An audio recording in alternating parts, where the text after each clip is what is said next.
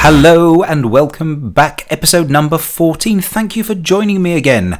I would like to say thank you to a lot of people who've been listening from all around the world again. I always am going to thank you. It's the thing I do. I'm a nice Englishman, so here goes. I'd like to say thank you to Central and Eastern Asia.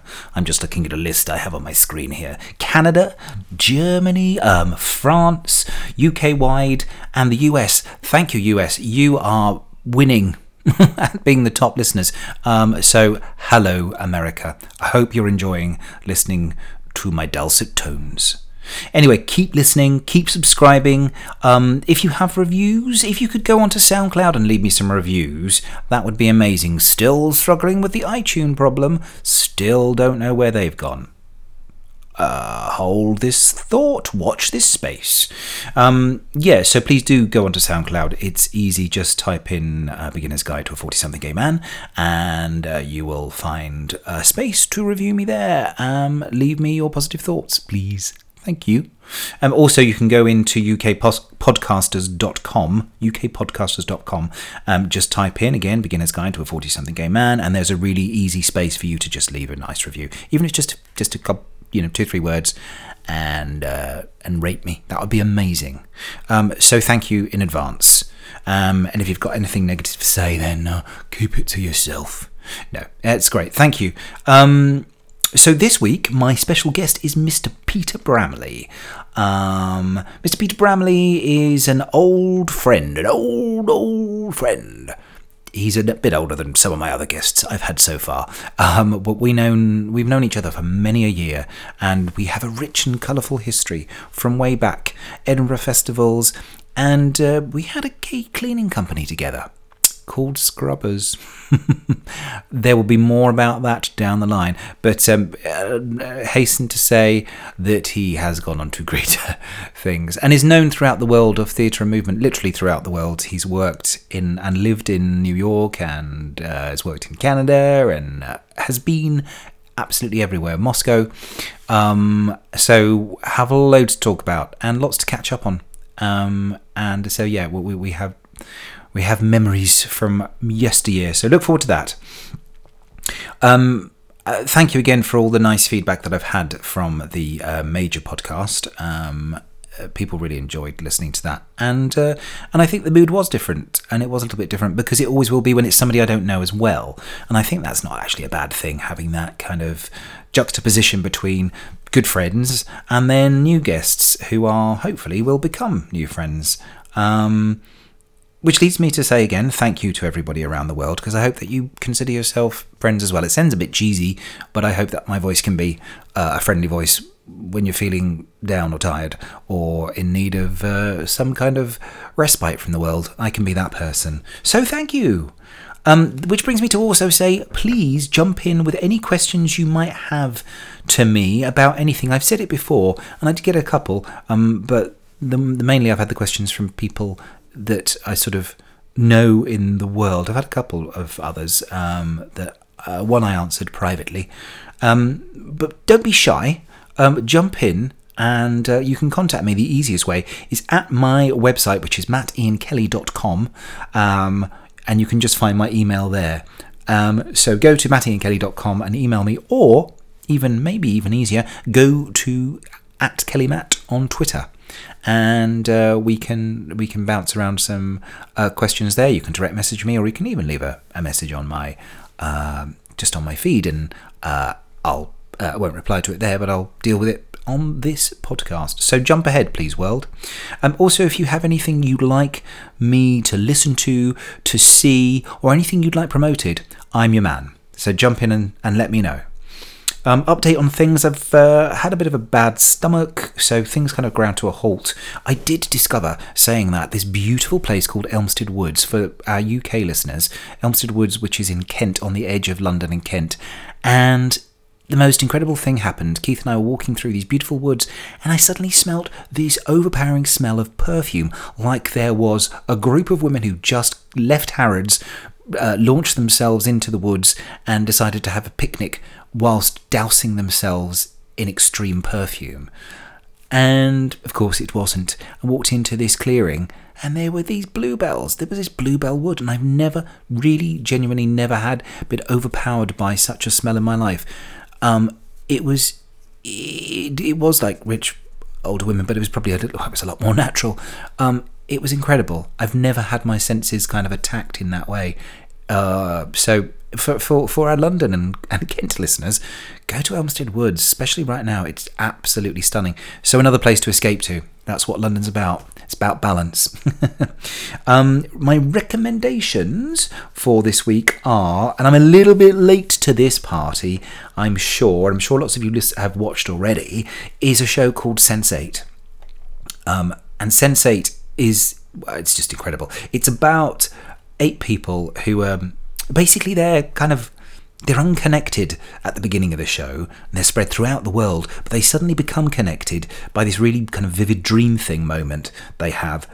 And from that moment, without giving any spoilers, which it'd be easy to spoil the show, they all become connected, and they can communicate with each other, and they can help solve each other's problems. I'll say no more than that. It's colourful, it's spectacular, everyone's really pretty, and there's one actor in particular who I've just discovered has been in the West End Glass Menagerie. I wish I'd known before I'd watched it. Incredibly handsome actor called Brian J. Smith. He must get a special mention. All the gay men and ladies in the house will definitely appreciate his performance. Go in and watch. If for no other reason. No, it is a great show, and full of very pretty people. And say the settings are worldwide. So yeah, everywhere from San Francisco to Seoul to the African continent to it's worldly. Is all I'll say. No more spoilers. Do it. Other things to recommend is, yes, I've been listening to an album. My album this week has been, and I try and get a new album each week, which is not always easy. Well, it is easy, but to appreciate properly. But this week I have one by a guy called Joe Goddard, who was in a band called Hot Chip, which I'm sure lots of people are aware of. If you haven't, they're also a good band. Go and check them out. But Joe Goddard has released a solo album called Electric Lines, and it's a really strong album. Really, really strong. But there's one track, I've always got to give you one track, and there's one track in particular called Home is incredible. And I'm not just exaggerating, and I know you probably listened to some of my recommendations and said, oh God, he's just exaggerating. But this, trust me, Home, it starts out as kind of a sort of electronica song, a bit Pet Shop Boysy maybe, and then it becomes a house track, and then kind of halfway through, it becomes this glorious gospel, amazing moment, kind of, I suppose you'd call it a drop. Just overwhelming, amazing. Probably one of the most positive songs I've heard in many a year. If you're feeling down, as soon as you've listened to this podcast, go and download it. Just download the one song, if nothing else. The whole album's great, but Home, promise you, will perk you up whenever you need perking. It's one of those. Uplifting to the max. Finally, Eurovision is coming up this weekend. By the time I release this, it will be probably, a lot of you will be listening to this maybe before, some of you after Eurovision. Bit like Gay Christmas, Eurovision Song Contest. We're doing a thing for Terence Higgins Trust. We're doing a thing. It's just a group of local friends, nothing special, but you can get a pack from them. And I'm probably saying this, should have been saying this last week, but you can get a pack from them, and you can make a bit of money just being with a few mates. So we're doing that. But Portugal, the entry by Portugal, I don't know. Maybe when you're listening to this, there will have been a winner. But all I'll say at the moment is it should win. I watched, I think it was a rehearsal performance of this guy from Portugal, and I sobbed. Amazing. That's all I'll say. It's all very positive. And then the other thing I'm looking forward to very soon, and I think in a week and a half or so, is Todrick Hall doing his Straight Outta Oz tour in London. I think he's been in Australia at the moment, and of course he's been a judge on RuPaul's Drag Race recently. There we go. There's this week's mention of that show. But anyway, lots to look forward to, and I'm really looking forward to introducing you to my old dear friend, Mr. Peter Bramley. It's been a while. That's me. Welcome and welcome and welcome. Peter, we will explain how we know each other in a minute, but first of all, because I've given a little preamble, if you can tell us where you were born. I was born in... A poor black child. Yes. I was born in a place called Mexborough, which is near Doncaster in South Yorkshire. That was it, Doncaster. In 1971. So that makes you... 46. Yeah, just a babe in arms. Yes. And school-wise, how was I mean, initially, because I've kind of gone into details with everyone else, and it's like, did you enjoy first school and then comprehensive? Was it tough? I think it was particularly tough, and in the age of Facebook, I often get invited to reunions and stuff like that, but also friend requests from people that I have no memory of. Mm-hmm. And it's really bizarre because I've got quite a good memory. I've got a really good memory for faces, but not very good memory for names. But the whole of my school life, I've mentally shut out. I can't remember people. So why do you think that is? I just... No way, I'm sure. Well, there's a couple of reasons. One is, school life wasn't happy because, well, I can go into detail about it was football and stuff. I wasn't very interested in the same things that boys from Doncaster were interested in. And right from being born, I think I must have been very odd to my family. Right. I did my family tree thing online a few years ago, and I stopped. It's quite interesting how the further you go down the line to find out about your family, the further away you feel from it, actually. Right. And how far back did you go? Well, I got to about 1750 something. Oh, okay. Yeah.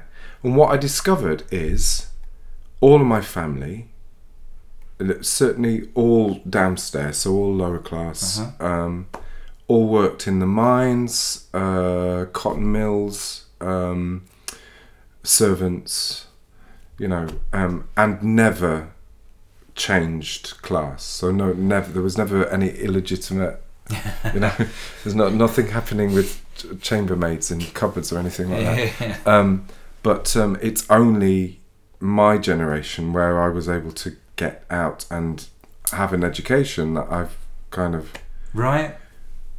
had opportunities that for hundreds of years my family neither had nor would have ever expected. Okay. And I think that was part of this feeling of being weird, not belonging, was that the last thing that I wanted in my life was to work down a pit.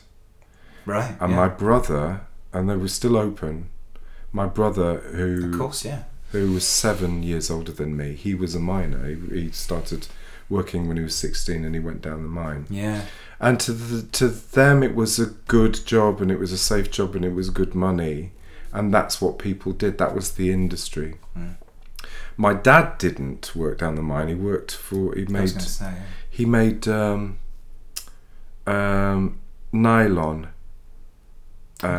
It was a nylon factory. And he did that all his life. I didn't see a lot of my dad because he always worked overtime. He was, Yeah. And my dad's a very kind, lovely man, masculine but not overbearing. I didn't grow up with him, so my parents were divorced when I was 6. Right. 6 or 7. And I think that is more of a trauma for me than school. That my home life was traumatic. Okay. So I think me blocking everything out from my memory probably has more to do with that. But a very unhappy kid going into school, feeling out of place. So it wasn't really school. It was more before you even arrived at the school, you weren't in a great space in your head. I think so. Okay. Yeah. So I think that the word gay was always used as an insult, but I don't think anybody ever actually believed it was a real thing where I grew up. So for me there was no reference. Like I didn't have anybody.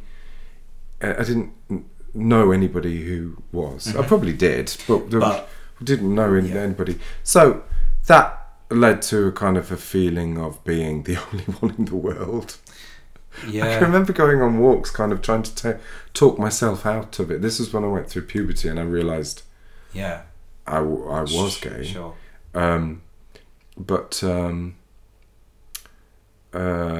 Yes, no, I just didn't fit in, and I was frightened of boys. And I think whenever I tried to be masculine, I can remember a couple of times. You know, they used to set up a fight.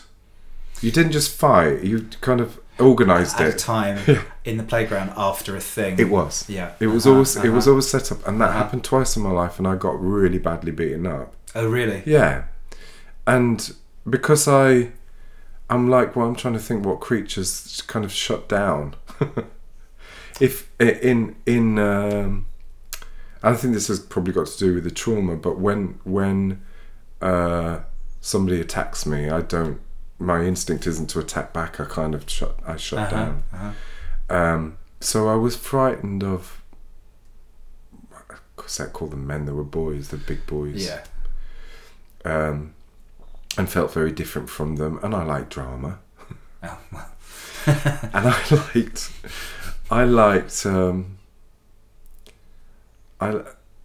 think I was fairly flamboyant. I think it must have been fairly obvious. So were you, that you can remember, also, did anyone ever refer to you as sensitive? No. Okay, you didn't ever have that. Okay. No, I think my brother probably called me a puff.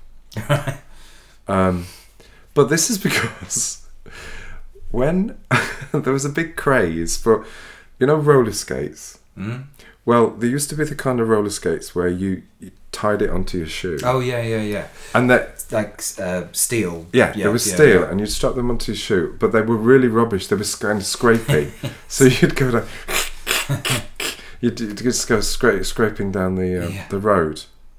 Anyway, and then this shop came out called Zodiac Toys, and I think it was probably a precursor to Toys R Us or something. Big store just full of toys. Yeah. And they started doing American style roller boots. And roller boots suddenly became a bit the thing that everybody had. Yeah. So I got a pair of roller boots from Zodiac Toys for Christmas. And I went, unlike all the other kids who had roller boots, I went to the library and I got a book. I got a book out about champion roller skaters. Of course. And there were lots of pictures and diagrams of all the moves. And I can't, I can't demonstrate on your podcast. No, well, that'll be a YouTube video. But there was all kinds of, squatting and kind of reaching for your toe and then reaching up for your leg behind you. Oh, yeah. Like the Grace Jones cover. Yes. Yeah. But on a roller skate. Oh, is she on a roller skate? I'm I not think sure. she is. Is she? Well, that yeah. Yes. But it was that kind of thing. Well, in Doncaster, in a mining village, they used to have houses that backed onto each other, and down the in between the gardens was the alley, and we used to call them the backs. Yeah. Anyway, every now and again they would tarmac them so they're beautifully, and I would spend many an hour doing all these very flamboyant poses on my roller skates. I'd kind of forgotten about that, but I was quite dedicated. Amazing. And my mum said to me that she always knew I'm one of 3 of her kids. Mm-hmm. She always knew that as soon as I was able to, I would fly the nest. I would go. So what age did you leave her? 18. Okay. Yeah. She wouldn't have let me go before that. Okay. But I moved to London when I was 18.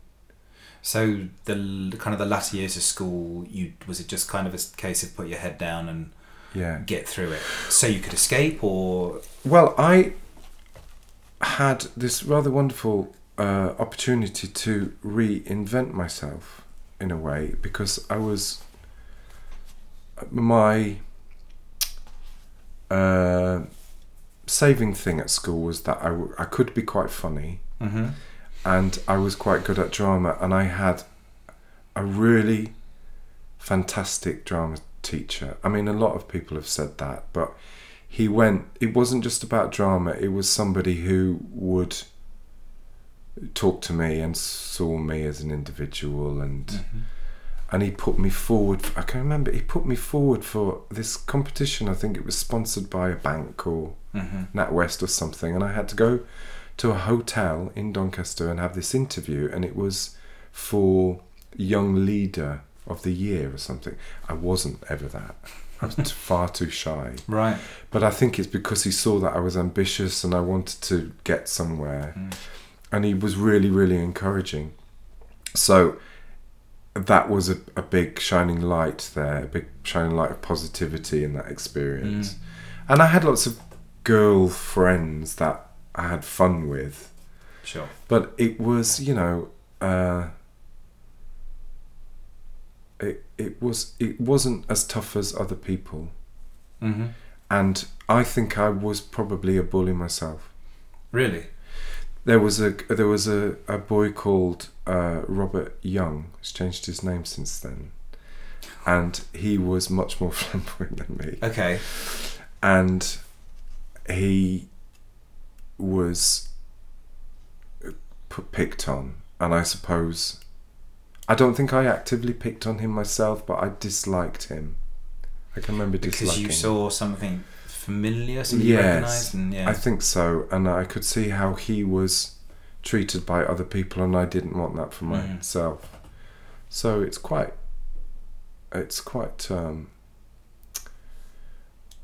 cowardly, really. But I think it's quite common. Yeah, I'm sure it is.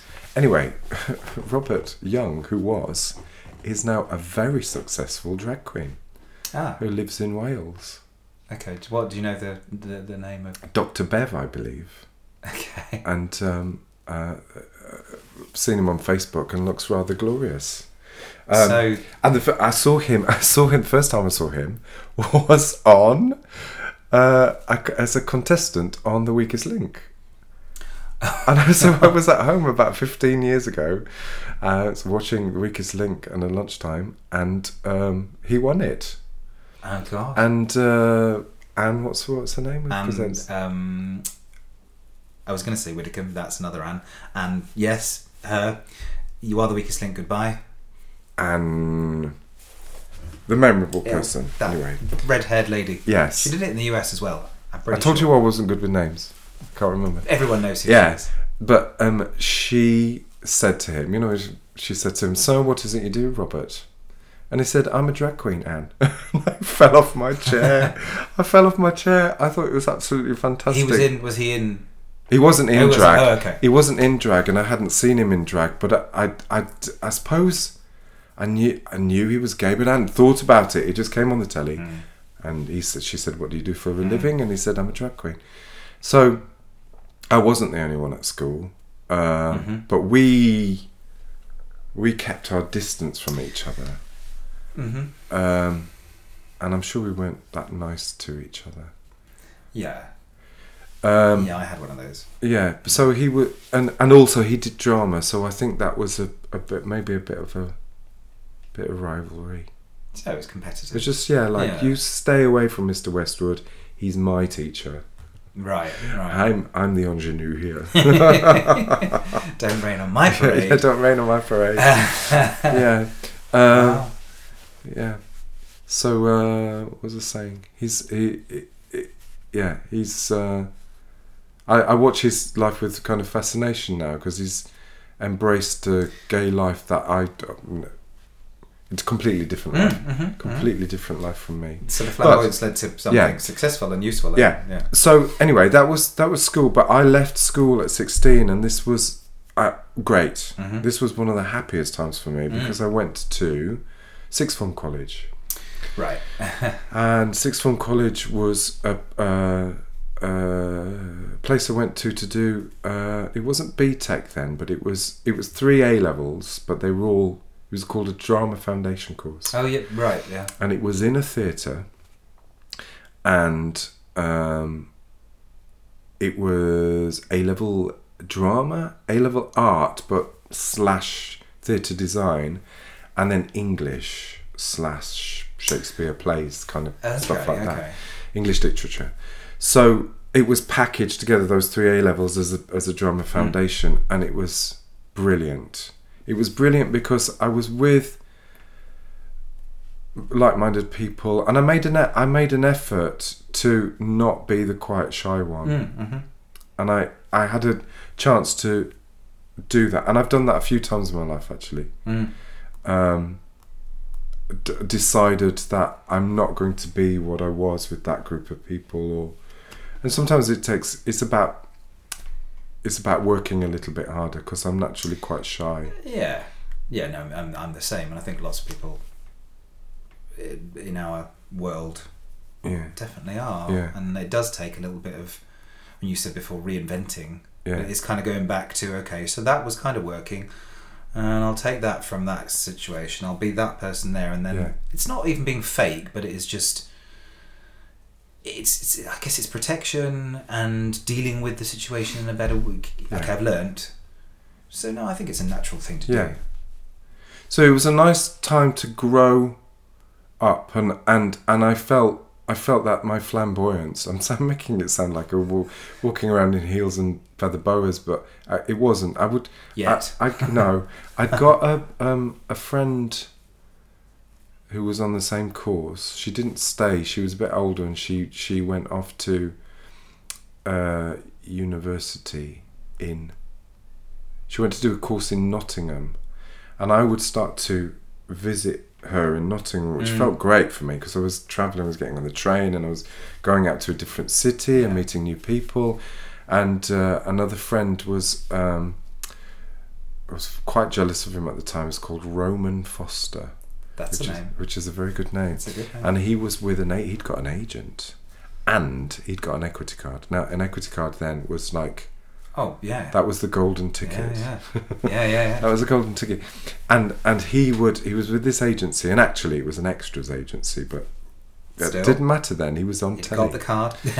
So every now and again he would come to London to do a job, and I came with him and either watched the filming, which was interesting, or spend the day in London and meet him later. So I was starting to kind of branch out, which, I don't know, seemed kind of normal around 16, 17. I suppose it's quite young. I mean, I think... Do 16-year-olds do that these days? I think it's one thing or the other, isn't it? Especially now, a teenager can launch themselves much easier, and could be an online personality. So but back then, no, not so much, because it meant leaving a place and being in a different city.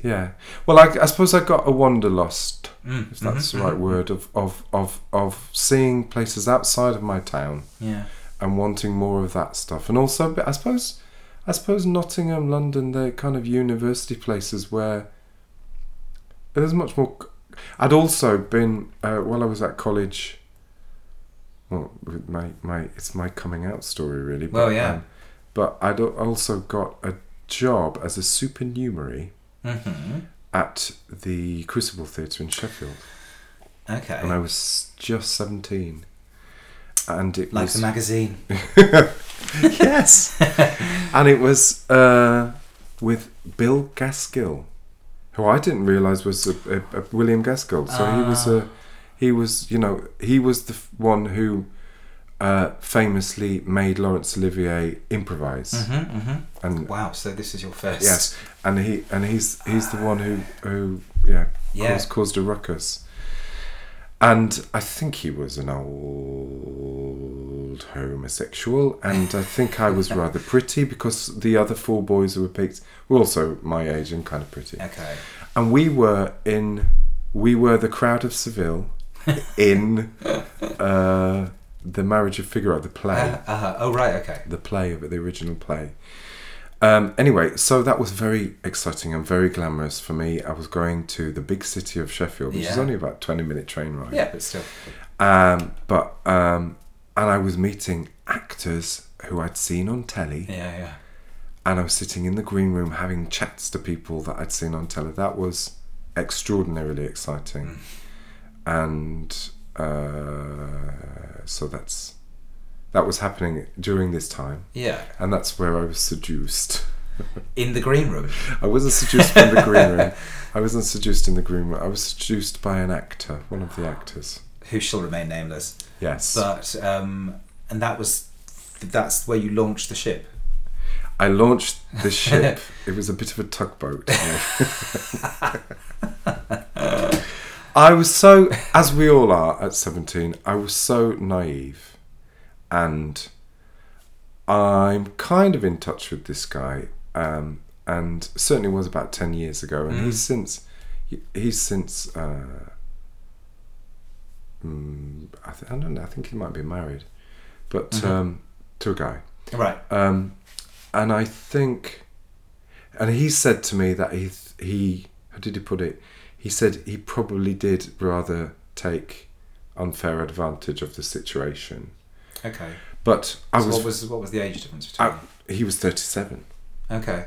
He was 37. But therein lies the tale, because I think I've always been attracted to 37-year-olds and still am. Specifically 37. Well, still goes back. Well, yeah, between 30 and 40 is the kind of, when I'm walking down the street, that's what turns my head. Okay. It always has been. Okay.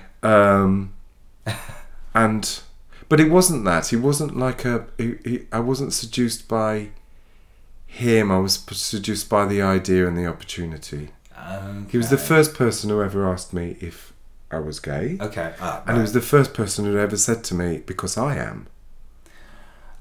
We were eating chicken tikka at the time in a restaurant, and I hadn't been to many restaurants. So this was part of the seduction. Yeah. He said, "Can I buy you dinner? Can I buy you dinner?" And he said, "Well, there's this really lovely Indian restaurant around the corner." I was thinking, I've never eaten Indian food. I've only ever been to a restaurant with my mum. So it was all very new and very exciting. And he said, "So are you gay?" And I couldn't eat the rest of the meal. He kind of spoiled that meal for me. Can't look at and he said, because it was in the same sentence, because I am, and I just, so I think he was trying to make me feel comfortable or whatever. Yeah. And it happened that night, and quite kind of willingly. It was the curiosity, and I didn't find him unattractive. But that wasn't what was driving it, really. It was a bit of relief. It was a bit of, I found somebody. I'm not another human being. I'm not the only person in the world, and it's not a myth. And also, he doesn't look like Larry Grayson, and he doesn't look like Lionel Blair. Which will obviously we'll come to in a bit as the things that you first recognised. Yeah. Okay. So it was, and there were a few others that but and I could have, I could have sown my wild oats, but I was naively very faithful to. I thought he was my boyfriend then. Right. I thought that was it. Done. Married. I thought that was it. Yeah. And so after that show, I was still at sixth form college, but he lives in Greenwich. Still, I think. Right. Oh God. And I would come and visit him. In Greenwich. And so I was around Greenwich and London quite a lot, and I had a bit of a kind of way into this part of London, And you're still here. And I'm still here. 20... So how many years? Well, I moved here in 1989. Maths says... It's 28 years. Yeah. 28 years. Yeah. Goodness gracious. And that's kind of incredible to me, actually. The way I've got quite a strange relationship with time, in that I feel like my life is on fast forward, and that everything is in groups of 10. So that happened 20 years ago, that happened 10 years ago, but I'm saying 20 and 10, but I'm feeling like it wasn't that long ago. When we get application forms now from students, they're starting to, this year, they will say 2000. Date of birth. Oh my God. Yes, and I do Wow. have... That's yeah. And I do, not that I wear them, but I do have underpants at least that old. I think we probably all do. You know, I've just kept... For a rainy day. I've just kept them, and maybe part of it's like the hope, one day I might fit into them again. And also, you know, the memory of me 20 years ago in those pants is very different to what they look like now. So this, just holding on to those pants. Pants for the memory. Yeah. Oh. Yeah, no, completely. God. You're making me think I need to go through my underwear drawer and chuck some stuff out, actually. Wow. Old underwear older than one of your students. Which we need to come to about exactly who you are and what you're doing in a minute. So, but we kind of, as we're on this whole coming out, so that was kind of your moment, which is one of my questions. You've had that point. Yes. So then you finished sixth form college. Well, I finished sixth form college. I did actually... I'd forgotten about this. I'm burying things. That did open the doors, actually. I suppose it gave me a bit of confidence in, this is a real thing and this is who I am. Mm-hmm. I had a girlfriend at the time. Interesting. That's a big thing that I left out, isn't it? Yeah. Claire Smith, I went to school with. She was very beautiful and she was very lovely and kind. And I think I was probably in love with her. And I think I felt it very deeply, but it wasn't physical. Mm-hmm. It was the person. Right. You know, it was a deep friendship. Yeah. And so the idea of that being the thing, and marriage, and where we had... So my first sexual experiences were with a girl. Right. And very much feeling... Well, my first sexual experiences were with myself. Well, yeah. Yes. Yeah. And in my own little world, there were lots of other things happening, and quite specific things. Right. Very much attracted to men in their 30s, and that's, you know, that was in my head from puberty onwards. Did you have anybody in your, like, somebody... The reason I ask is because I certainly had like the $6 million man. As far as television and having a physical something to watch from afar, did you have one of those? Yes. Who was yours? Buck Rogers. Oh my God. Yes. It was just so... Yes. And I made the mistake of Googling him. Oh, now? To see what he's like now. Don't do that. Oh God. Don't do it. Well, I mean, he's... What, is he 70 or something now? Yes. I mean, and 80? Weirdly, that's the thing that makes me feel old. It's not my body and me. It's who I grew up with getting old. Do you know what I mean? He was this beautiful man, and now he's older, and that happens. Anyway, it was him. Yeah. Very masculine, bit of a hairy chest. I remember. Yeah. And there was, can you remember it was called Twinkie or something. There was a robot and it had a penis shaped head. And he would go wiggy wiggy or something like that. Wiggy, yes. Wiggy wiggy or something like that. Yes. I was going to say it was a mushroom. It was a kind of a mushroom shaped head, toadstool shaped head. Yes. No, I know exactly. Oh. And he had a gorgeous female sidekick, but they were very glamorous. So there was him. Yes. What's his name? Lee Majors. Yeah. Yeah, he was in there. Yeah. He was in there. And the guy from... Patrick Duffy on Dallas.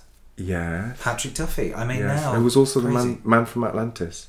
That's probably where it was probably the strongest. Can you remember the way that the man from Atlantis used to swim? He didn't use his arms, he used to wiggle. Oh, yeah. He used to undulate through the water. And my brother did that at Rotherham swimming pool somehow with his mouth open and chipped his teeth on the bottom of the pool. Trying to be man from Atlantis. Trying to be man from Atlantis, yeah. No. I'm trying to think who else rocked my world when I was... But they were very much the... Yes. They were my pubescent fantasy. Starsky and Hutch? Yes. Starsky and Hutch. Not the blonde one. Don't give up on us, David babe. Soul. So no, Yeah. I was David Soul. Him. Were you? Yeah. No, I was the dark You one. were Hutch. Yes. Who since has done... It was funny, a student of mine did... was in... I was not Cat on a Hut Tin Roof. Fiddler on the Roof. Fiddler on the Roof. And he played Oh, Tevier. Yeah. Oh, yes. Yes, right. Yeah, I didn't see it. But... So I was like, what's he like? Yeah. Yeah, he's really nice. Wow. So there was him. Yeah, lots of... I think there was a... Happy Days had a few for me as well. There were a few, not the Fonz, but pretty much. Can you all the other- remember Sue Ellen on Dallas? Oh, God, yes. Had a boyfriend. On the man on the side. Was it Dusty? Oh, yeah.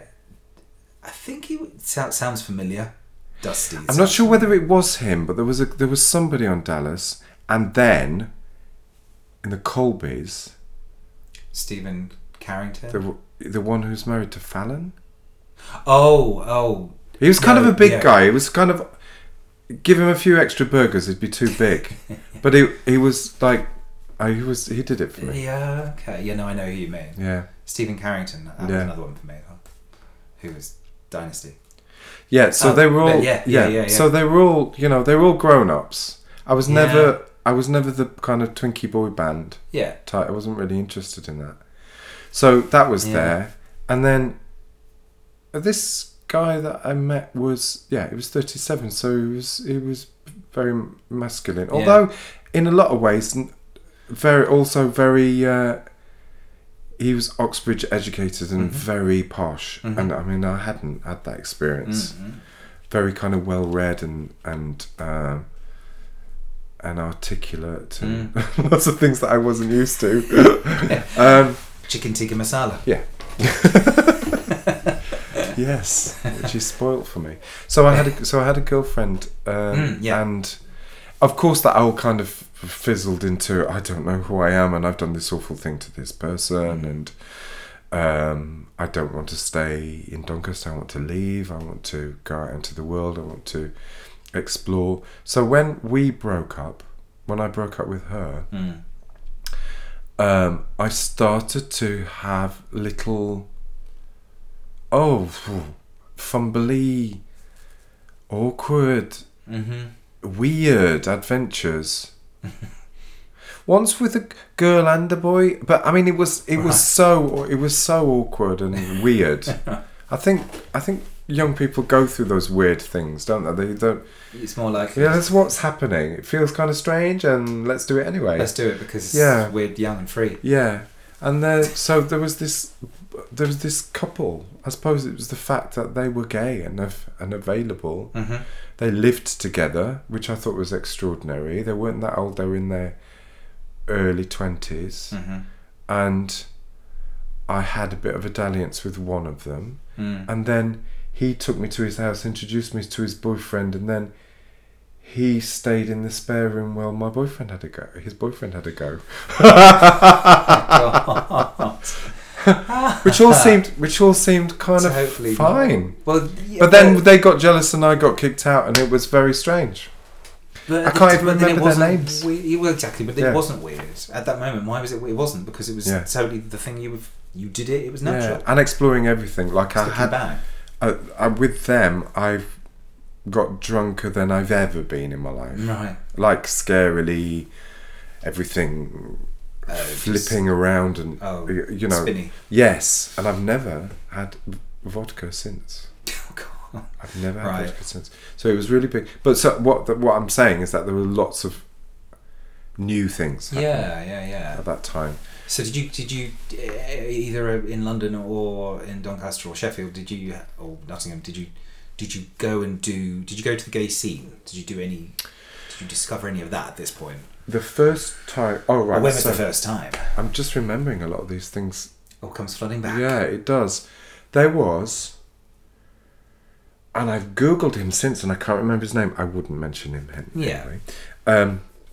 But when I was in this show in Sheffield, there was a rather lovely dancer. There was a group of dancers, and two of them were a couple, and there was a very beautiful kind of big mixed race guy, and then a kind of slender, even more beautiful, but in a kind of more feminine, pretty, I can imagine him looking really stunning in drag kind of boy.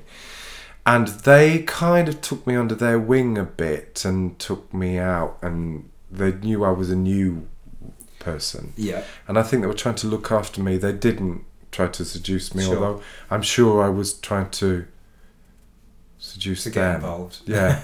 But what made me think about them, they took me out to a club in Sheffield. And I remember very, very little about it. You don't remember what it was called, just in I case? don't remember anything about... I remember flashing coloured disco lights and men who looked like miners. Right. And maybe that is the first time I saw a man dressed as a woman, but kind of a masculine hairy man dressed badly as a woman. Right. So it was that kind of... It was completely new to the idea of being in a place where people were safe enough to express themselves. Being open, yeah. And I'm not sure my first experience was, wow, this is amazing. This is a place where people can express themselves. I think that now, what I thought then was probably, I don't know if I like it. I feel a bit scared. Yeah. Oh, yeah. So I'd had, a bit of an introduction from them. So then, going back to kind of timeline it a bit. You left sixth form. What was the next step? Where did you move to next in life? I moved to Greenwich. So that was to live with the actor. So you did move. Yes. Okay, right. There you go. And I'd also, between meeting him and moving to London, I was also in another show at the Crucible, which was William Tell, directed by Claire Venables, who was the artistic director at that time. She's died since. Right. And she lived in a big house in Sheffield where this actor would stay. So she had a room that he would stay and dig. So not only was I going to the play, but I was going back to the artistic director's house, who had a big house. And she sort of took me under her wing. She said, she didn't say that she would give me an equity card. She said she would help coach me for audition for drama school and stuff. And she did that a bit. I didn't get into drama school. I was offered a place at drama school, but I didn't go to drama school. That's a different story. Yeah. And that was all very exciting. And that had happened for the kind of year that I knew him before moving here. So it was a big build up. And then I'm still going to college every day. And there's a guy in the year below me who I also know now, although I've defriended him from Facebook. Oh dear. I went through a bit of a cull post-Brexit, I have to say. Right. Well, there you go, for good reason, I'm sure. Yeah. And he was somebody that I then took out for a walk in the woods near the college and said, "Are you gay?" Because I am. Right. I picked up that technique. And that knocked him for six because nobody had asked him before. Right. And he felt very exposed by it. And not only was he gay, but he was quite practiced in going to public bathrooms. Okay. So he had a very different. My Beginning was very sheltered, and his was in that scene. Mm-hmm. And at one point, we arranged to go to one of those places together, and it freaked me out. I didn't like it. I found it. I found it kind of repugnant, and the seediness was not something that turned me on. I can see why it would for some people. Yeah. I'm not judging it, but I didn't like that. It didn't work for me.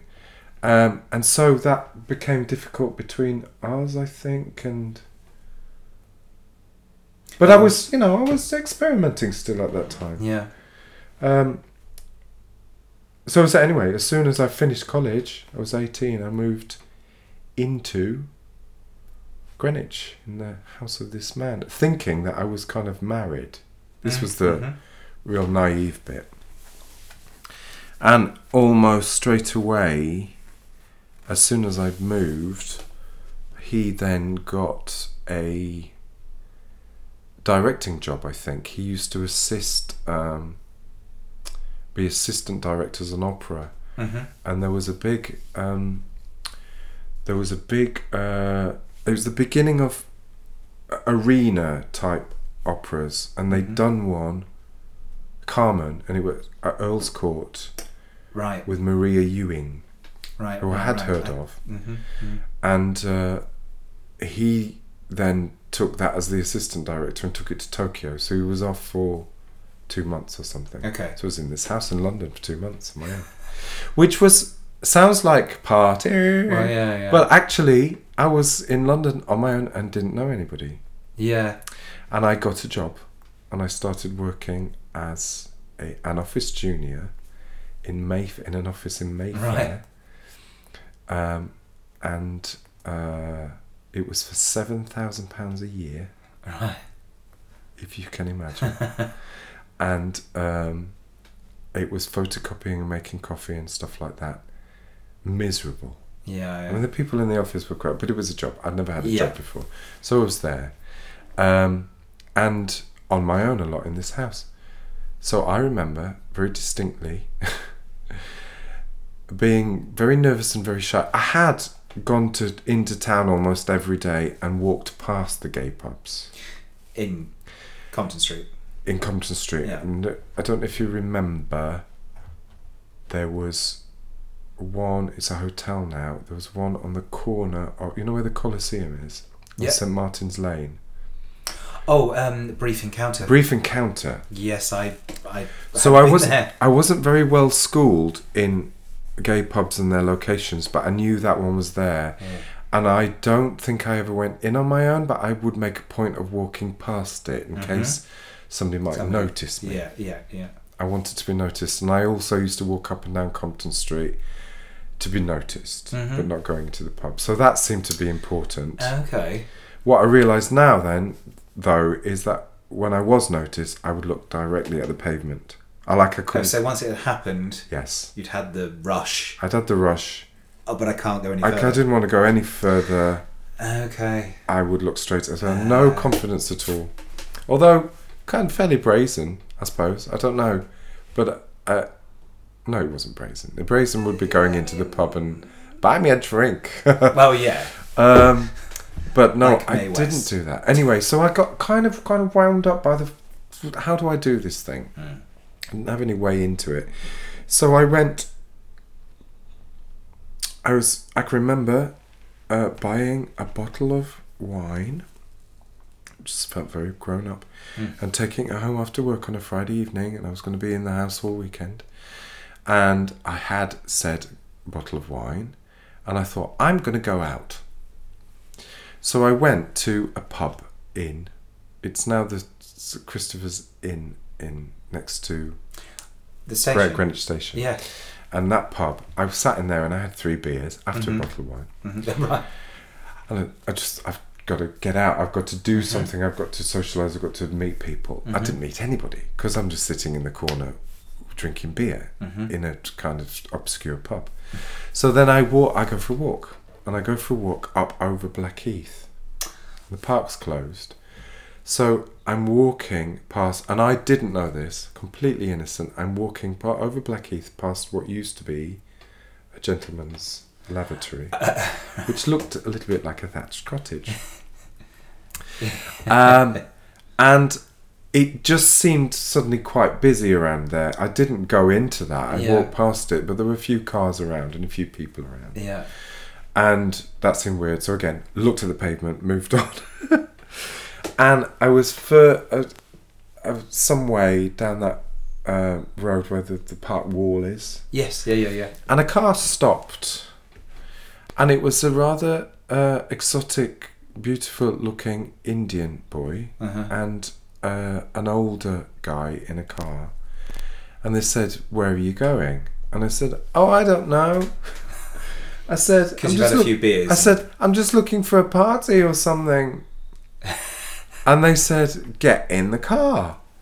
Oh, God. Then, which is stupid, but actually it was fine. This is not advisable to any people. Please who don't do this anymore. Please don't do this. This is 28 years ago. Yeah, it was different. Well, yes. Yeah.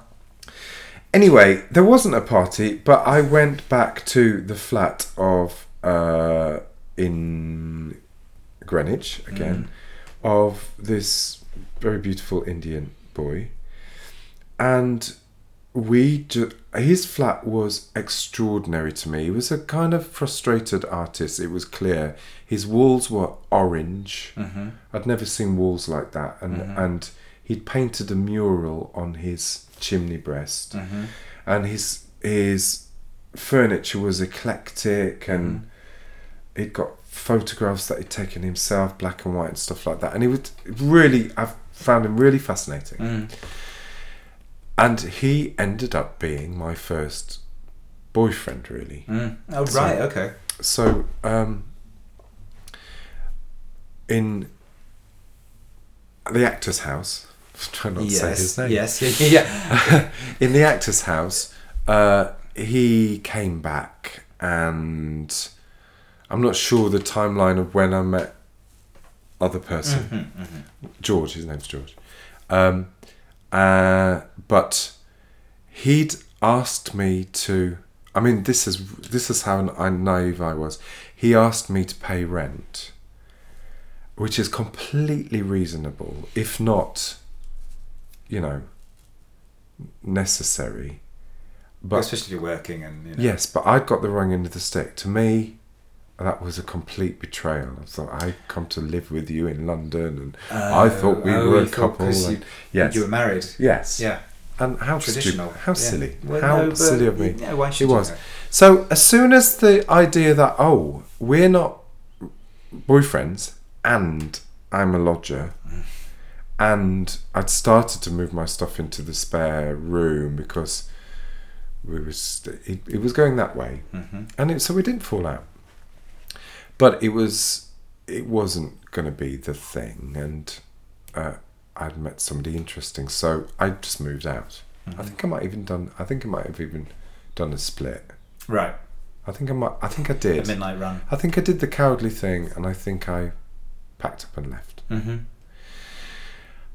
I moved in with George, and this was a bit of a mistake in hindsight. If when you. I can map my time more or less accurately from over 28 years moving here, but there were 4 years that were a bit of a waste of time. Right. It wasn't a very nice group of people. Right. And I was also in the bit of a shadow of somebody who was very controlling, or he was very sure of himself in a way that I wasn't. Right. I would be absolutely petrified to walk out of the house in drag. He was proud of it. He could get away with looking like a woman. It was very convincing. He wasn't very drag-like, actually, in that sense. It wasn't kind of self-consciously. It was female impersonation. Yeah. Very feminine, very beautiful, actually. Look quite, like a model. Because he's tall and thin and kind of skinny legs on a man which aren't very kind of masculine or attractive, suddenly turn into the most amazing female legs. Heels and, Yeah. And so he was there, and I did not find that attractive at all. Mm-hmm. I didn't find... it was a bit of a turn off. Mm-hmm. I don't think I was ever really turned on by him. I was more turned on by the idea of who he was and what he represented. Yeah. I ended up being his boyfriend, but he wasn't a 30-year-old masculine man. Sure. He wasn't Buck Rogers. So I'd kind of gone down a strange path, and then I found myself being feeling a bit like the frumpy bridesmaid. Right. In the background. With these people. Yeah. Right. And part of what the play is about is... Which is your first play? First play. Yeah. It's called Vicious. And part of what the play was about a kind of ambition with no drive with no direction. Maybe that's the way. Like an Instagram celebrity. Yes. Well, yes. Which is now. Absolutely. Yeah. But George would do... He would always talk about being a pop star. Right. He couldn't sing. Right.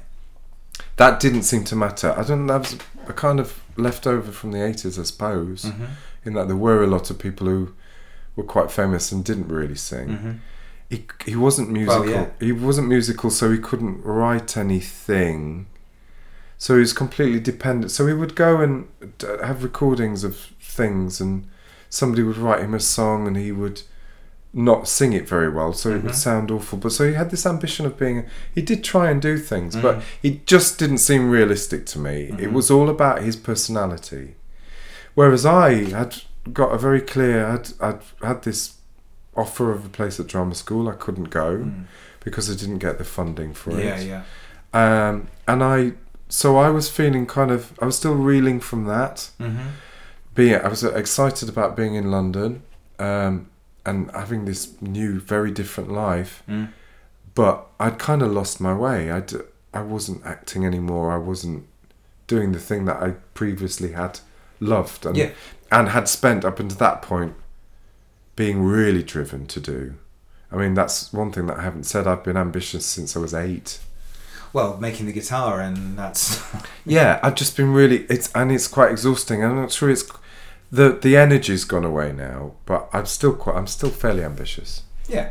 But that has been a bit of a burden. But then, because I wasn't pursuing it, I didn't know who I was.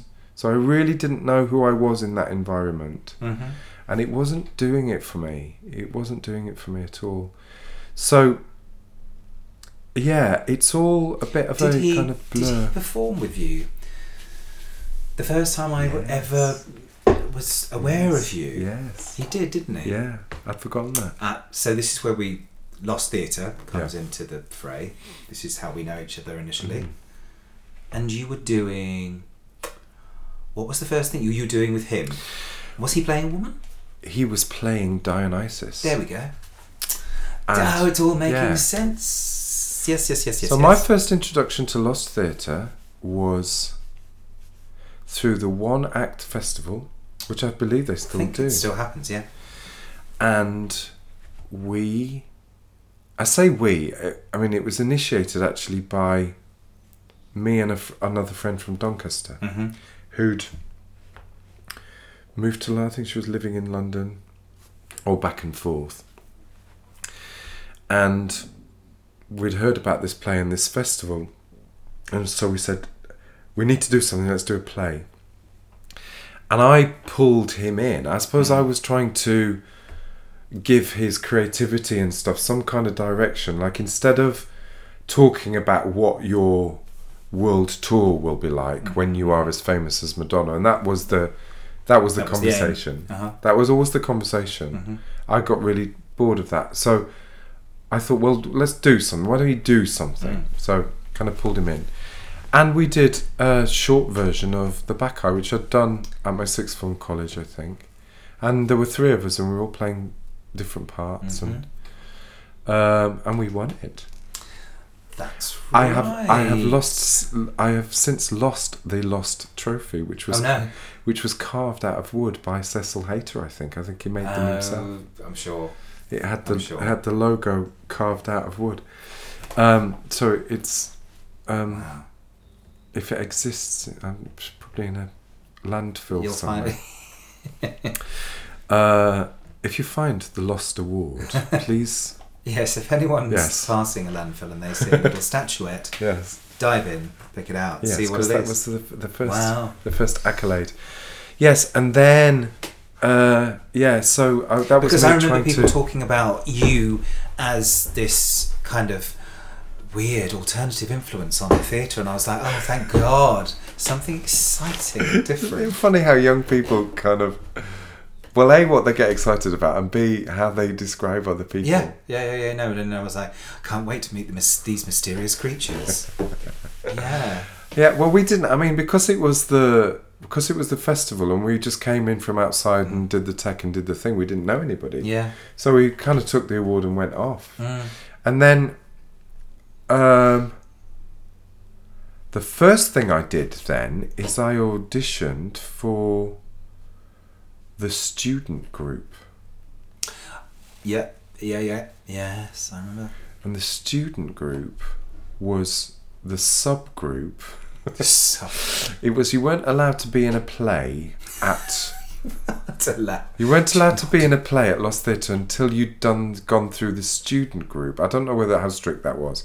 But we basically... It was, you could be in a play, but it was called the student group. You weren't Yes. proper yet. Yes, You weren't I properly remember cooked. the group. And actually, there were a lot of people who weren't that talented in that group. Yeah. But I did Arsenic and Old Lace with Cecil Hayter. Oh, there we go. And Justin Shevlin Justin Chevelin. stepped in. If you are listening, hello, Justin. Hi, Justin. Hope you're all right. He's a family man now. He's got Yeah. babies and things. Yeah. He stepped in, and I think he was very much in everything then. Oh, yes. At the Lost yeah, Theatre. Yeah. He was the star of the Lost Theatre, and he stepped in to play one of the parts. And then I think he did his first directing of Habeas Corpus, and he'd worked with me in that, and he wanted to bring me on board, and I think that's how we met. I think didn't Much Ado About Nothing come first? No. Did it not? No, it didn't. Really? No. In my head, it's that way round. No, and I know why, because it was the summer of '93. Oh my God. I don't think I have underpants that old, but I'd Yeah, no. certainly have. No, I don't think I... No, there are things. There is a. I can remember buying in Edinburgh. Simon, who I haven't talked to, is my life. Yes, who we must come to. So shortly. he comes quite soon in Yeah. the story. But I remember buying him a tartan blanket, picnic blanket, Yeah. in Edinburgh in 1993, and my dog sits on that in the car now. It's still... Yes. Wow. Yeah, so it's still around. Anyway, the age of things. It's 28 years. No, 24 years old. Anyway. 24, 25 years 25. ago. Gosh. Anyway, a long time ago. Gosh. So, but I know because I went to university straight afterwards. And, Sure. Okay, so that's how you can mark it. Yes, and Claire, our friend Claire, went Yes. to RADA that year as well. Yes. There we go. So Habeas Corpus, which Yeah. is an Alan Bennett comedy for people who aren't devoted theatre fans, a play fan. What's a play fan? Anyway, You can be a play fan. a play fan. A fan of plays. A fan of plays. So yes, okay, so that, which was just kind of just a good comedy. But then we went to Edinburgh, where you got your tartan blanket. And that's when we got to know each other Yes. properly. Yes. And started hanging out. Yes. And in the meantime, we also set up the company Scrubbers. The world we now have two Scrubbers in one room. Yes. It's not the first time that's been said. Yes. I am a very experienced scrubber. It was so. This is when I realised that you were incredibly driven, Yes. because I think we joked about it, and then it was happening, and then we had a cleaning company, and then we were going around Earls Court and putting notes in bars, and We were. and it was all real. We And were. in Boys magazine, we put a note. Was it Boys or was it the pink paper? Maybe it was pink paper. I think it was something in the back of the pink paper. Maybe it was pink And the highlighted bit was Scrubbers. Yes, and it got us business. You see, even that, I don't know how. How the hell we came to be. No, doing it's like I still think that was fairly innocent. Actually, it might have been a good idea because, like, the I thing think is, like, we saw it in a more Victoria Wood kind of way, Yes. rather than we are going to come and be slaggers in your house. we're gonna You wear know, something skimpy. We're going to be skimpy cleaners. We were just thinking we were being a little bit camp and a little nod to that kind of comedy. No, Yes, people were reading it other ways. but there were other entrepreneurial things that we were doing, Matt, which were Yes. at the Lost Theatre. We used to rehearse in a summer house. Yes. Remember? And it was at the back of a youth club on Fulham Road. No, Parsons Green Parsons Green. was the nearest tube station. Yes, at Brompton. Old Brompton Road? Around that area. Yeah. Anyway, Fulham way. and we used to rehearse in quite a big Oh yeah. glass summer house. Yeah, summer house. And it was all windows and had kind of got kids' murals on the walls and stuff like that. And a kind of slightly warped floor. Yes. And it used to be freezing. It was Yes. freezing. And there are several things that we did there. Well, one of them is, and I think I was probably the one who dreamt this, but we were going to turn it into the Lost's studio theatre. and this would involve painting it black. I think we had one tin of black paint. And somehow finding curtains or blocking the windows out or something like that. Yeah.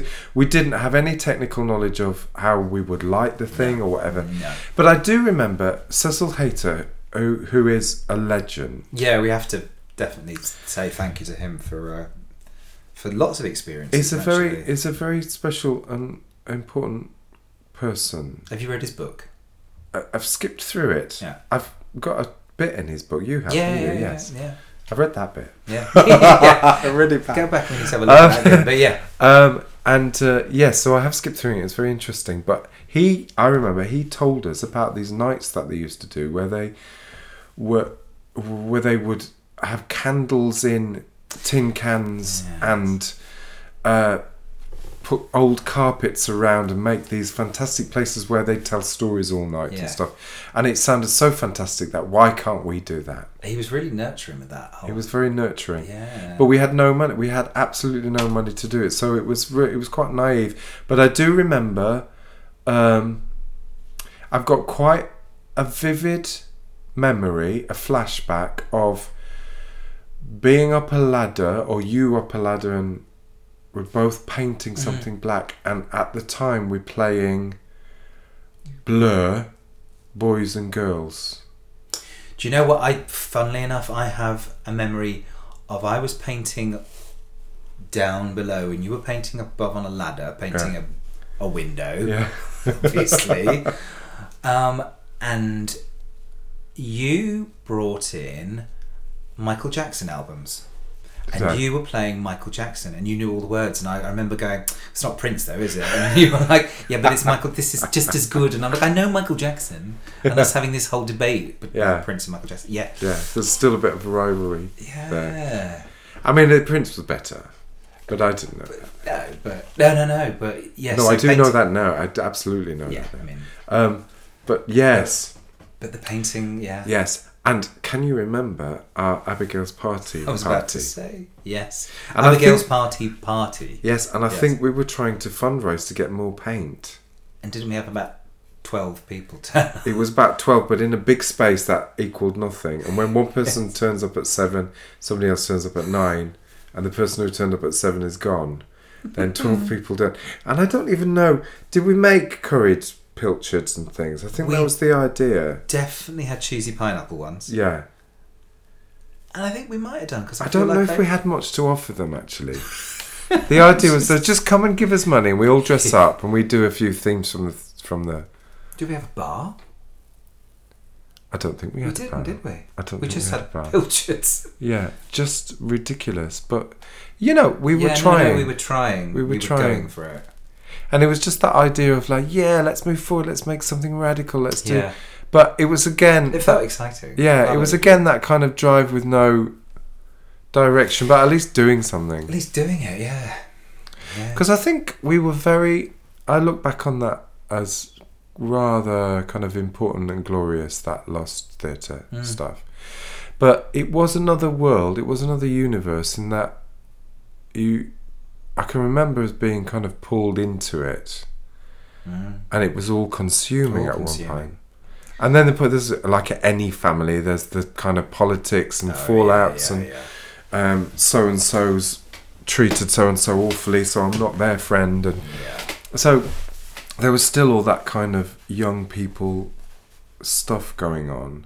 Yeah, but it was unique because I don't know if anything it doesn't. I mean, there's a new theatre, but it doesn't run the same way. No. And it was really. I don't think there was anything anything like it. I think they have a paid artistic director now and staff. Just very different. But yeah, it wasn't. There's not. In our day, it was going in and pitching and I remember cleaning, washing floors in the theatre. That's another thing you and I did.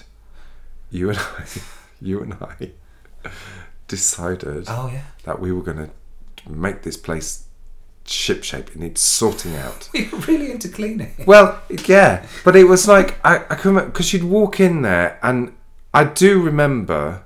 I think I might have written this in Cecil's book, but I do remember walking over the picture of Ralph Fiennes on the floor.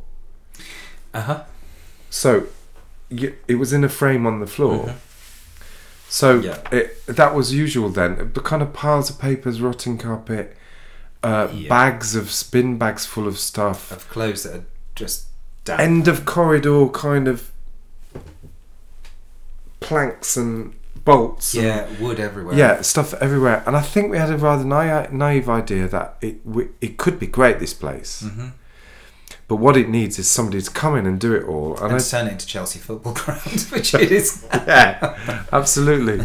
So, yes, it was lots of sneezing while filling bin bags full up with stuff and putting them in a storage place next to this youth club. And and I think we probably got a bit fed up with that. But it was moved on to something else. It was quite a nurturing time for a lot of people. Like, I mean, we were saying earlier, weren't we, that we had Sharon Horgan working with us around the same time. Dennis Kelly was there, and Loveday Ingram. Obviously, Mr. Shevlin we mentioned. There was a lot of people. Kind of, it was good, healthy. Kind of starting around. Some people who'd been into drama school. Some people were going into drama school. It was quite a mix. Yeah. Well, that was you and I, wasn't it? You had done drama school. Done it. And I was not going to do drama school. I went to university. Yeah. So we should because we've got we need to get through everything. So you went to but anyway, this is Scrubbers, and we did that, and then till it kind of just ran its natural course, and you disappeared to go to university. I did disappear to go to university and immerse myself in that different life. And I so when I was 17/18, I got offered a place at Central School of Speech and Drama, and I had been on the waiting list, and I got called up it was either at the end of August or the beginning of September. Mm-hmm. It was literally weeks before the term was about to start. And in those days, you got a grant from your local authority. And mine was still Doncaster. And they had there was only one a year, and they'd given it to somebody who'd gone to another drama school. One a year, crazy. Yeah. So I didn't see. It was probably there was probably a way that I could have done it, but I didn't have anybody to help me, and I thought it was the end of the world that I'd been offered a place at Central School, and I couldn't go. Yeah. So I'd kind of written it off, and I'd grieved it a bit, and then, and also I didn't know that I was academic. I didn't feel like academic. I'm not. I wasn't a big reader. Mm-hmm. I wasn't somebody who naturally wanted to research stuff. Mm-hmm. But I thought, well, why not do a degree? Why not? You're not doing anything else. Mm-hmm. You're not doing anything else. And I'd met my partner. So yes, yeah. And he was very nurturing, encouraging. Where did you meet, by the way? That's the other thing. Right. So kind of slightly. I met my partner in 1991. Mm-hmm. And I was at the White Swan with a friend. White Swan is a big, still existing gay bar in what's the station? Limehouse? Limehouse, yes. And in East London. yes, and I had been there with, I can remember exactly what I was wearing. Gosh. I'd been there with a friend who was also had been a friend of George's, and was a bit of a drag queen and very much on the scene. And he kind of took me to the club and stuff, and I was still kind of shy and whatever. Anyway, we were at the White Swan. I don't remember much about it, but I just remember seeing a vision at the other side of the room. A very handsome, tall man. Mm-hmm. I was 20. He was 34. Mm-hmm. He was just... Not 37. He wasn't 37. Not the magic. I'm growing younger now. And he was just adorable. So he looked at me, and I looked at the floor. And then he left, and we left. It must have been the end of the night. And we were in the car. There's no way that this guy should have been driving, by the way. But anyway, he'd got a car from... So I don't even think he had a license. How awful is that? Oh my God. How awful is that? I got in the car with this guy. Anyway, so we were in the car and stopped at the lights, and next to us, the next car along, was this guy in the car, and he had a Toyota MR2, which was one of those two-seater kind of sports cars. Mm-hmm. Which is a bit kind of naff now, but that was a bit swishy. Yeah. Anyway, so he overtook us, and we were going in the same direction. To stress this, because he's always said that we followed him. Well, we were going through the Blackwall Tunnel to get back to Kidbrooke, actually. Okay. And at the time, he lived in Deptford, so we were coming the same way. Yeah. And you remember the gentleman's toilet that I told you about in Blackheath? Yeah. He stopped there, and my friend stopped there, and I said, please, because by that time I knew what that little establishment was, and I said, please, a tea room. Yes, I said, please, there's no way. What have you stopped here for anyway? And so we drove on, and he followed us. This wonderful man. Mm-hmm. And then it was a totally negotiated by Ian, this friend. Mm-hmm. He went to the car, to this guy's car. Well, I went into his flat, brushed my teeth. And he basically said, if you don't bring him back, he'll turn into a pumpkin or something like that. Something naff like that. And I'm going to call the police. And I got in the car with him, and he took me home. Right. So, when people have those stories of, romance and stuff, it wasn't really that romantic. It was quite kind of strange. Anyway, he was rather lovely, and played the piano, and he was just gorgeous, absolutely gorgeous. I fancied him so much. We started to just see more of each other, and it kind of flowed. And I can remember one drunken night he wasn't drunk, he never drinks, but I was drunk, going to an obscure party in Catford on New Year's Eve, and he told me that he loved me, and it was extraordinary, and he really did. And he, I knew he did because he's loving. Do you know what I mean?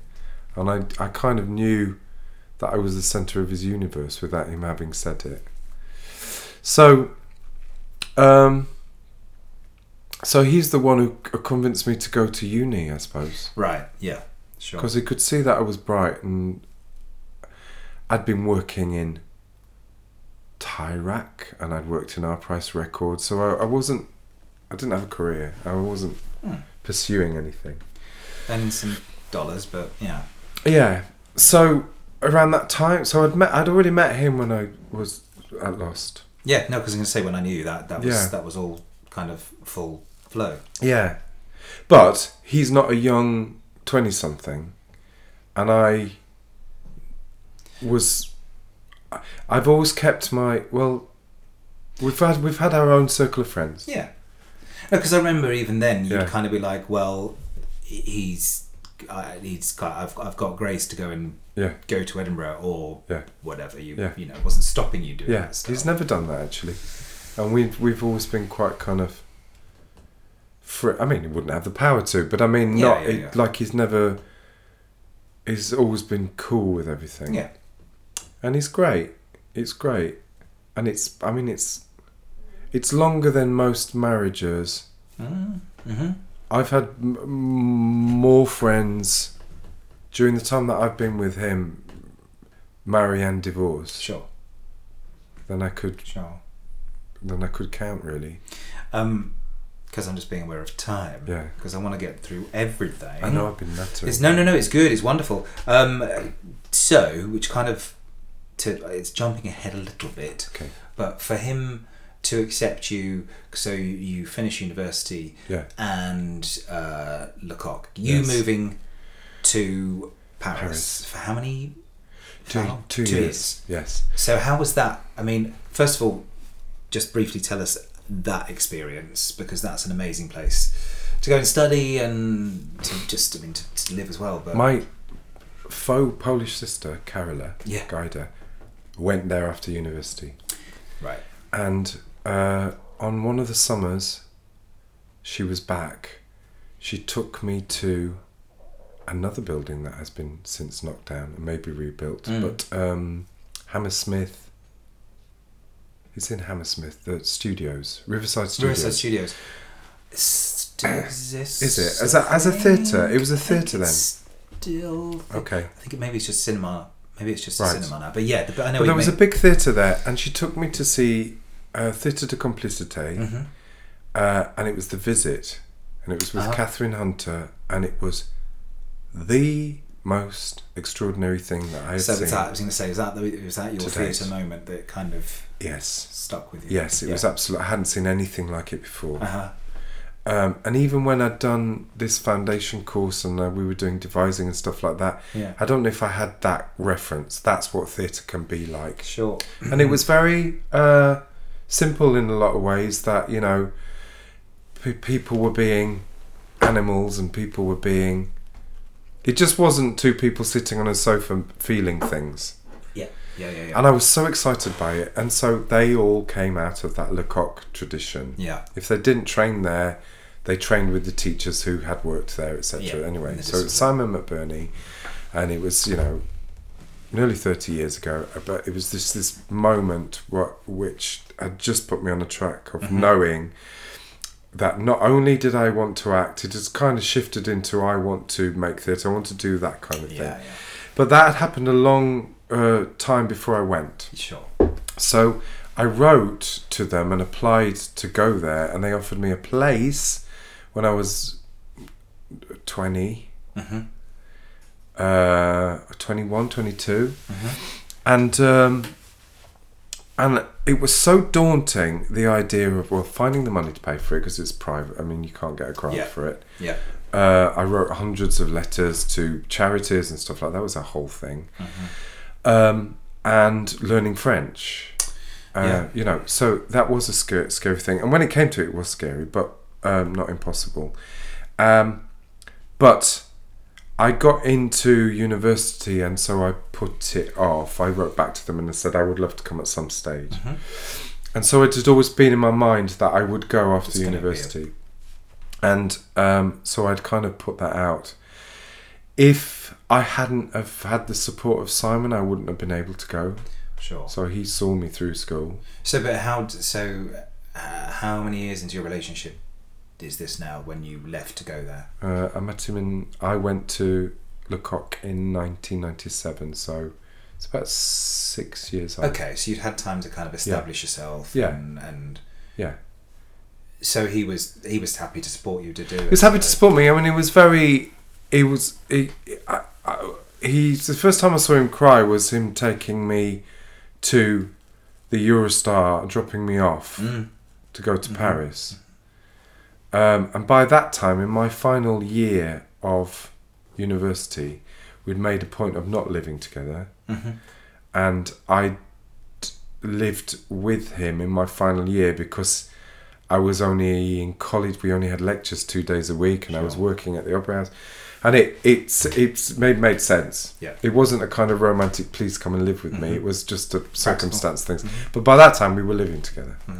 So that was going to change for him. But I came home. He would either come to Paris on the Eurostar, or I would come home every 5 weeks or so. Okay. So and I came home for Christmas, Easter, and then I had the whole summer. Sure. So it wasn't 2 years solid. It was term times and stuff like that. We that didn't have we didn't have Skype, and we didn't spend a lot of time on the phone.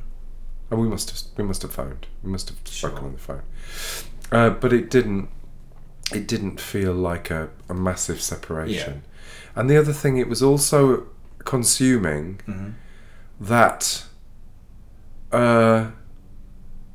it was easy for me to cope with because I was completely focused on something else. Your brain is elsewhere. Absolutely. How would you, because we're at time, but how would you surmise it's a huge thing, and I wish we'd had loads more time. How would you surmise your experience there? And you mean it? Extraordinary and life-changing.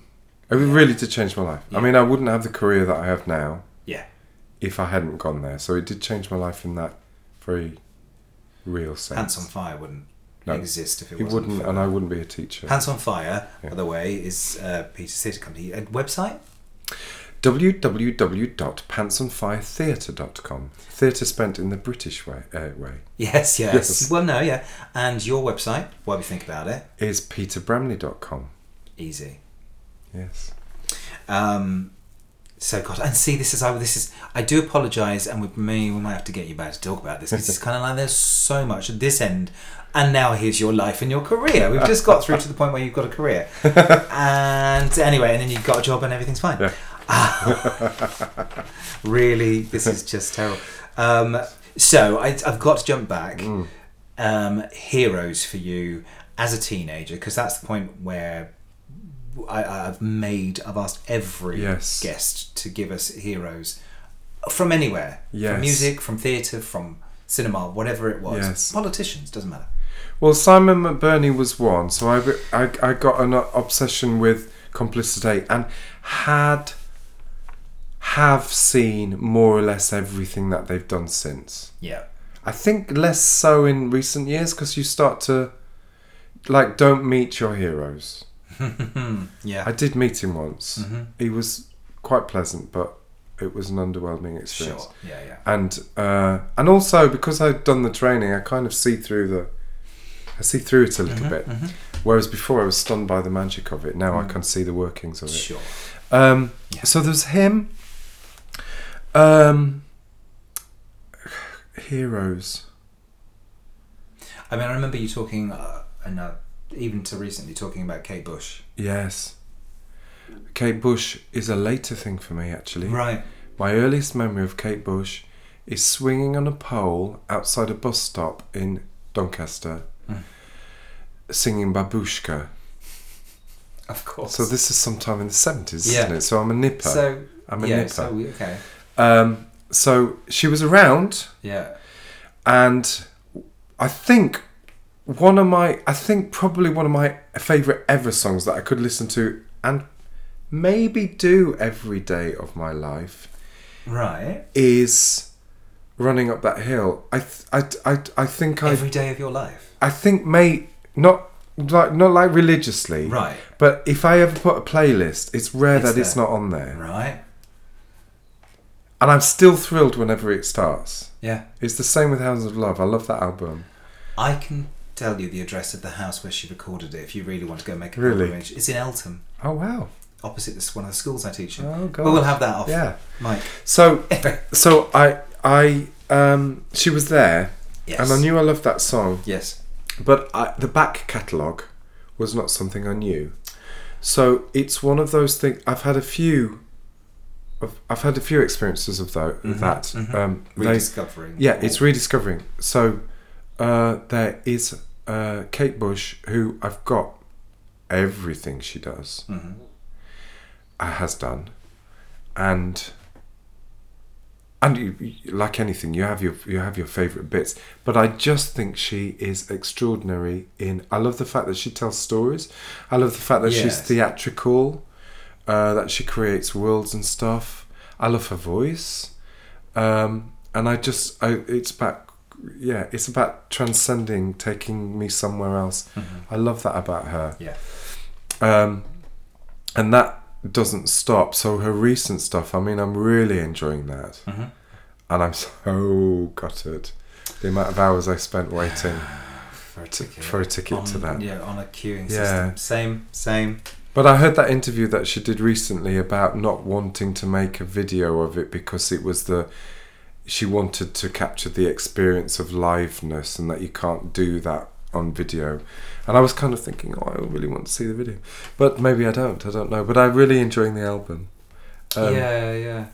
And the other person who I've had that experience with and had no previous exposure to is Joni Mitchell.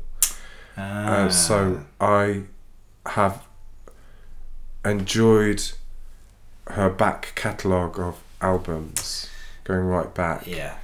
And they're something I play a lot. Keith, who is the other half of mine, is slightly less so, but when I first met him was a massive fan and used to send me tapes. With Tori Amos, Joni Mitchell, Arnie DeFranco, so I kind of learned a lot of Joni Mitchell later in life, really, because of him. Yeah. So I remember you having a tape of Joni Mitchell when you lived in Wandsworth. Yeah, I think I had one album. Yeah, and I can remember it was a bit wobbly because I copied a lot of your tapes. It was, and then because I remember when I got the real version of it. I thought that would have been on purpose because there's a song about coming from the cold and it sounds like she's shivering, but it's because she had a wobbly tape. Yes. Yeah, that's right. That album, I had that one. Yeah, but since now discovered. So they're kind of heroes. Okay, so they're heroes. Yeah. Anything currently that you're particularly enamoured by as far as music, television, or film? Anything recently that you've gone, oh my god, you have to see? One of those moments. I'm a big Game of Thrones person. Are you? Okay. That is got to do. I love escapism. Oh yeah. I love escapism, and I love the binge culture of box set. Yeah. That I love that. Oh, yeah. I suppose because I've often kind of wondered whether I'm a lazy person at heart, and then I think, why are you wondering that? You're not late. How can you? Well, no. You never sit still. But actually, there are pockets of time when I kind of want to shut the world out and just do nothing. That's the perfect way to do it. And I love it. So that one's good. I think I've watched practically. There are there are classy ones, and then there are ones that this is really badly written, and it's a bit, and you can tell it's written with. There were lots of adverts in the original of this. Do you know what I mean? Yeah. So it's not your HBOs are the good ones, aren't they? Yeah. Oh yeah. So I've seen all the Mad Men. I loved that. Okay. I loved Breaking Bad's probably one of the best ever. Yeah. Loved that. I loved the writing, the acting. So, but I'm not always my guilty pleasure at the moment is RuPaul's Drag Race. There we go. And it happens again. Every single podcast, every single guest, bar Major, who was my only straight male guest, across the board. I can't tell you how much, I don't share it. And sometimes I watch it on my laptop. And Simon says, "What's that you're watching?" And I'll go, "Oh, it's just research. I'm trying to wonder what it is because I've watched over 100 episodes. Like I'm on season 9. Yeah, same. And I think he's amazing, and I think he's I love it when he walks down the catwalk. When we were hanging out together back in the day, Scrubbers. That was his emergence. That was around the time he was a supermodel. And I kind of remember it being in our part of our world and just kind of accepting that there was... But it wasn't questioned then. But it was just like, he's a pop star. It wasn't, he's a TV star. There were no shows. And now look at... Incredible. I think it's because it's a bunch of outsiders who come together in a world where that is normal and that they're all equally odd. And so I think people connect with that, and then very creative. Yeah. I love the fact that they make these things out of Nina Bonina Brown cardboard head. Yeah. The stuff. Don't tell me who wins. Well, I don't know. All right. Because we're still... Don't tell me who wins because I haven't watched it. But I've got my favourite, and I don't know, it's probably everybody, but I've been right every time. Like I've been backing the right person. So I like it because I trust Rue's. I think he's always right. Yeah. You know, I think in his judgment he's always right. Yeah. But it's just that there really is nothing else like it. It's an extraordinary world, and not one that it's not one that I live in. I don't associate me being a gay man with any of that, but I love it. And you know, whereas when I was a kid, I might have been a bit embarrassed by sissies or any kind of... I love it now. Oh yeah. And I have a great relationship with my students, and when I see that, I celebrate. Is there always a catwalk in every show? There's a little bit, yeah. But you know, I work with a generation of young people who have had a different experience to us. Yes. And there is a confidence that they've been given in their own sexuality, in their own identity, with parents that had more of a worldview, maybe. Sure, of course. And you know, so I've got kids who are, you know, they do their Beyonce routines and sometimes in the heels and so I rather like all that. And I celebrate it. So yes, that's my guilty pleasure. So which brilliant. So also this is the point where you tell us where you are now currently. We'll go back a little bit because we have to go and have lunch actually because our stomachs are rumbling.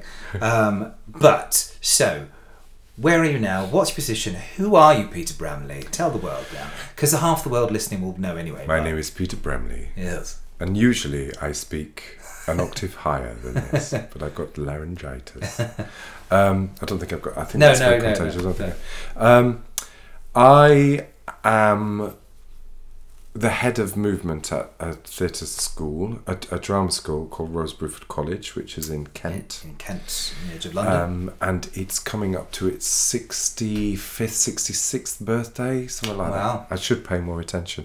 I think it's had its 65th birthday. I think we're just beyond 65. Yeah. And it was the first drama school in the UK to give a degree. So not only do our students get the vocational training, they get a degree, and our famous alumni. Yes. which people usually want to know. Well, there's a kind of an old list, and then there's a newer, more exciting. The last 20 years. Yeah. So our big names are Tom Baker. Tom Baker. Yes.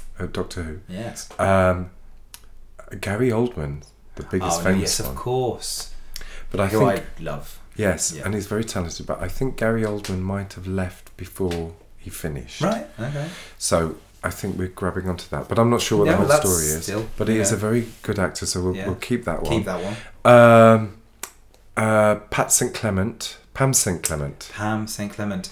It was Pat Butcher. Who's Pat Butcher, which is a character on the British soap EastEnders, which is massive, and she was in it for years. Matriarchal character. And then lots of people that you see on telly all the time in adverts and odd things who aren't necessarily famous, but are well-known, good rounded actors. That's the kind of thing that we turf out. And the most famous recent ones that I've trained are Sam Palladio, who's in Nashville, the ABC. Yes, a good-looking chap. Yeah. And Hayley Squires, who was in the I, Daniel Blake. Yes. And she was nominated alongside, it was quite extraordinary, Meryl Streep and Viola Davis in this year's BAFTAs. Incredible. So she didn't get it, but do you know what? How amazing. Yeah, done. How amazing. Done. So proud of her. And we had Maddie Hill, who was in EastEnders for a couple of years, and then she's just done big Shakespeare things at the Globe and stuff like that. So, there's a few clanging names dropping. Yeah.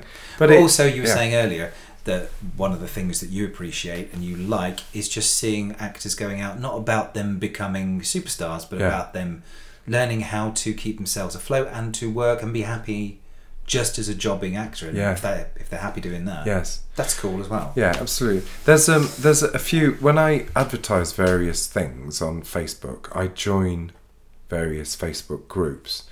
And sometimes I get into discussions on these Facebook groups. And maybe sometimes I shouldn't because I get too involved with them. Have you done that? I do less of it. Yeah. I have to step away. Yes. Oh, I've stopped all of that now. I've kind of spend too much time being angry about things that are just not. Yes, and I've starting to pull away from that. Yeah. But there were a few who, it's just the naivety of young people. Their perception of what success is and what that actually means. So to some people, I think being on telly is the be all and end all, and that whether you are selling car insurance in an advert or you've got 2 lines in a drama, that is, you've made it. And of course we know that the reality is, if you manage to get one of those in a year, you've given yourself a couple of days' pay. Yeah. So it's that kind of because I was always very driven. I've always been entrepreneurial. I've never really understood the idea of coming out of drama school and saying to an agent or someone like that, here's my destiny, and let me put that into your hands. Now you go and do something with it. You have to be proactive, and maybe there is some luck involved. You might be lucky enough to be at the right place at the right time and get the right agent and stuff. But you have to be realistic. I would say that in this day and age, there aren't any rep companies anymore. You can't join a theatre company out in the suburbs and learn your trade that way. It's a different world. It's a world where I think really all actors should find another string to their bow, because waiting on tables and bar work can be great, but do it for 5 years and not act for 5 years and your soul is destroyed a little bit. Whereas if you can find something that does fulfill you in a different way and maybe even enables you to do the acting when it comes up. Sure. Which is not always easy to find. Yeah. But you can do that if you set up your own business, Exactly. or you have another trade. So, for instance, it works like if you're a yoga teacher or something like. Do you know what I mean? If you Gay cleaning company. Gay cleaning company, you see, you can just get It's true. another gay to do the cleaning for you. But it's true. No, As long as they fit the skimpy outfit. Can you imagine if we were trying to do that? I don't know. I wonder to what extent Old scrubbers. our employers were kind of titillated by the idea of us being scrubbers. And then we turned up and we were just quite polite young men. We were quite polite young men. Who just actually got on with some work. And we were still over ambitious, because I don't know if you remember, but we said we would clean windows, and it was a nightmare. Oh, God. Because and we were both petrified of going up a ironing ladder. But ironing for yourself is one thing, but ironing for someone else. Yes. Yeah. God. We're far too ambitious. Anyway. You're right. So giving people, I think what you're trying to say is have something better to fall back on than just bar work. And I found that because the reason I'm at Rosa Bruford College is because I discovered, quite by accident, that I like teaching and that I am good at it. Mm-hmm. And that was a godsend for me, because I think until that point my dream had been to act and to be an actor, and I've acted. But I've acted, but I never went down that route. I've never been in an audition room or a recall. I make my own work call. Yeah. That's interesting that you've. Yeah. So, and the other thing is, like, I do it when I want, or if a project interests me. Yeah. And there are things that I can't do because I've got a job. I mean, in some ways, I'm institutionalized. I've been there for 11 years, and you give up some freedom. Mm-hmm. The benefits, you've got some security, but you kind of sell a bit of your soul off, I suppose. But clearly it all works, because the amount of times, ladies and gentlemen, when I work with younger actors in many different scenarios, and they've come from Rose Bruford, and there is always a fondness and not just a fondness, but a lot of respect for you. A reverence. They revere. Well, I teach them that in the first week. Yeah. Lesson 1, bitches. No, it's fun. No, it's good. I always go, yeah. And then I try to hold back about the story about scrubbers. But you don't manage to keep then it back it doesn't for that very long, and do then I'm you? like, because and then Peter Bramley's just, and the creation, and it's just the kind of the method and the pattern. We went and like, yeah, he also has a cleaning company. Let it go. Oh my God, so there are so many things. I mean, I've got all the names of all the shows that you've done. I want to talk about that, but we're not going to do it. But Peter and Pants on Fire has been you've been to Off-Broadway, for instance. You took them a couple of years ago, It was 2011. 11, I say, a few years ago. But because you won Carol Tamber Award in Edinburgh Festival, which allowed you to do that. Yes. So, but that wasn't your first experience in New York, because you worked there. I lived there, yes. You lived there? Yeah. It was after 9/11, so it was it was December 2001. My partner, Simon, had been working he's had a couple of careers. He's just about to retire from teaching, but before teaching he worked in travel. Mm-hmm. And he had he was just coming to the end. He had an awful job. It was a well-paid job that he went in every day thinking that he was going to be the end. And it was changed him into a not very nice person, and it was stressful and all that kind of thing. So he got made redundant and had rather a nice package. And then a friend... So to speak. Yes. And then a friend of his who has since died actually, but runs ran a company which sold Australian holidays to the American market. And there weren't many agencies that were doing it. And they had an office in New York, and he said, would you like to come to New York? Now I had already done a show in New York at the Fringe Festival with a friend from Lecoq, and I was just on the back of that and a tour around Canada. I'd just got back, and I said, "Yes, can we please go? Take it. Can we please go? And then I'll come out and etc." Anyway, so I had contracts to teach. So he went out 6 months before me, and I went at Easter, and then I joined him in June. Yeah, and we spent 2 years there. Where did you live? Well, we had an apartment on the corner of... We subletted, like foreigners do. Yeah.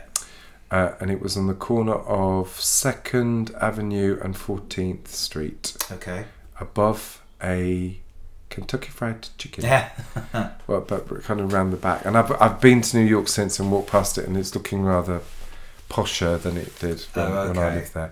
So we were there for about 6 to 7 months, and then we moved into a 34th floor apartment on 42nd Street, but right at the end of 42nd. It sounds glamorous, but it's a long street. Yes, it was on the Hudson basically. Yeah. And it's this big place called River Place, and we had just because we have listeners in New York, so yes, and I loved living there. I still do. We didn't want to come back, and we had this glorious apartment, and the reason we had it is because nobody else wanted it, because it was triangular.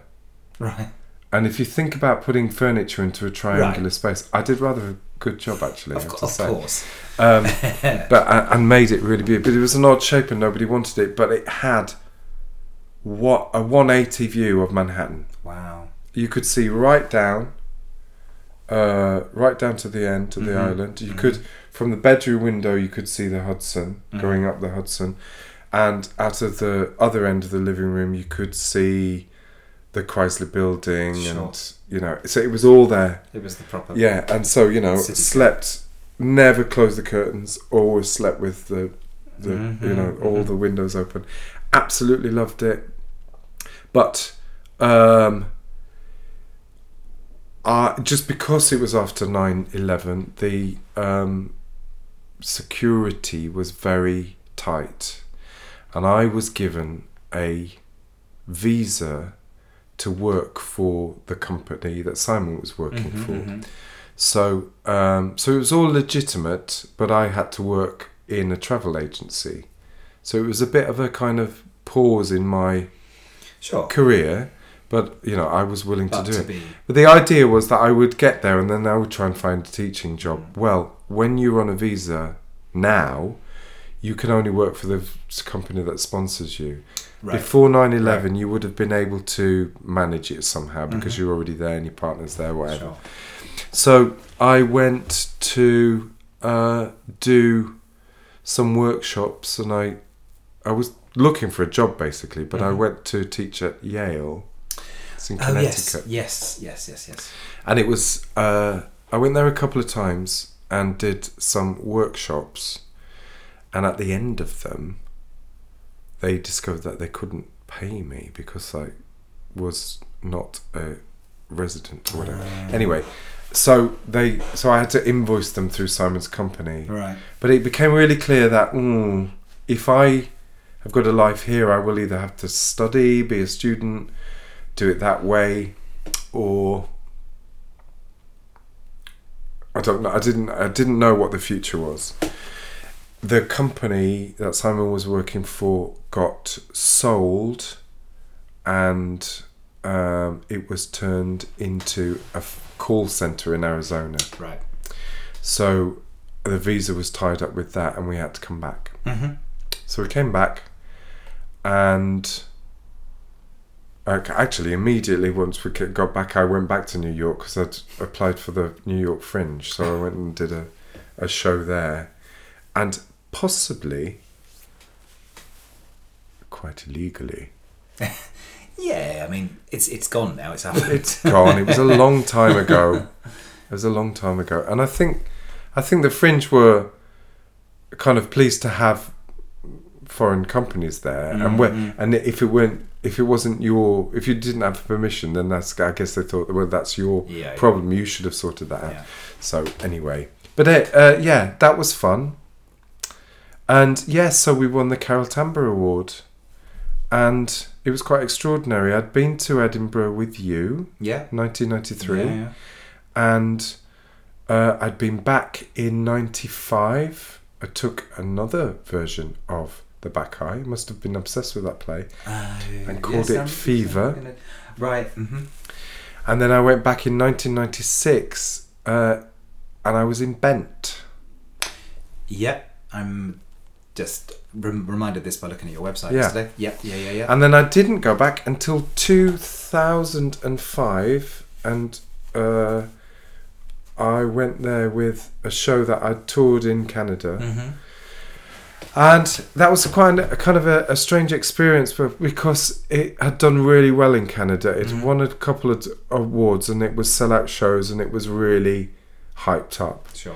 And then, of course, in Edinburgh, it's such a massive place that you're nobody and nowhere. Mm-hmm. And we had good reviews, but then I couldn't correlate those good reviews with the experience. It just seemed to finish in all right, we pack up. We got the reviews. Nothing's kind of happened. Useful. Yeah. Nothing useful's happened, and I don't know what it's about. It's okay. It's about exposure, all that kind of thing. So I kind of thought, I don't know what Edinburgh is, and I don't know if I want to go there. It's not that I had an awful experience. It's just that it's such a commitment. You're there for a month. It's so expensive. You're not getting paid. For people who haven't been, it's because it is still the biggest arts festival in the world, isn't it? It's enormous. But it is, the competition is. Yeah.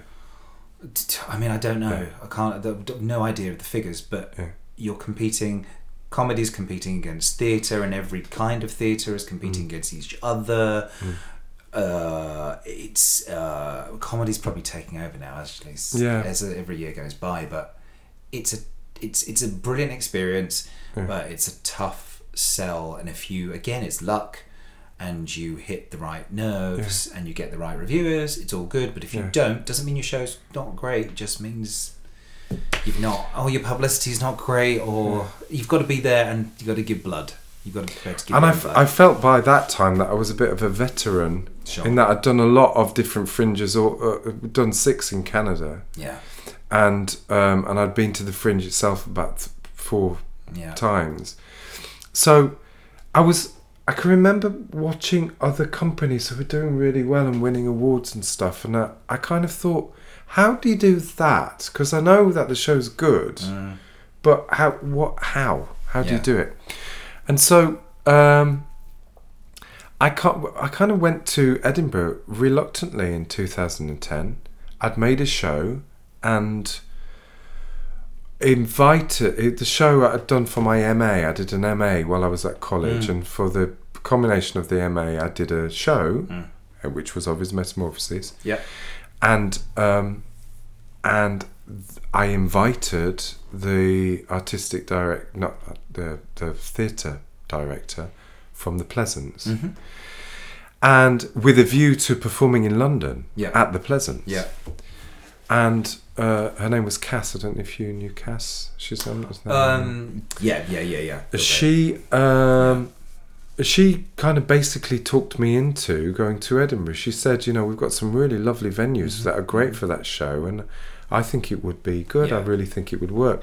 And I kind of went, ooh, that's like a proper venue, isn't it? That's like, it's not the church hall with the or a shop with the windows done. It's like a proper, beautifully kind of done out theatre, and the space to perform is quite big. With bigger venues come bigger costs and bigger risks, so the guarantee is bigger. So it was a big thing, still a big risk. But I'd done the show in September, and I knew it was good. And I didn't know that it was award-winning good, but I knew I was proud of it. And I've really learnt from that since, actually. I wouldn't go to Edinburgh unless it was with that. Sure. Because I've been since with something that wasn't ready. Right.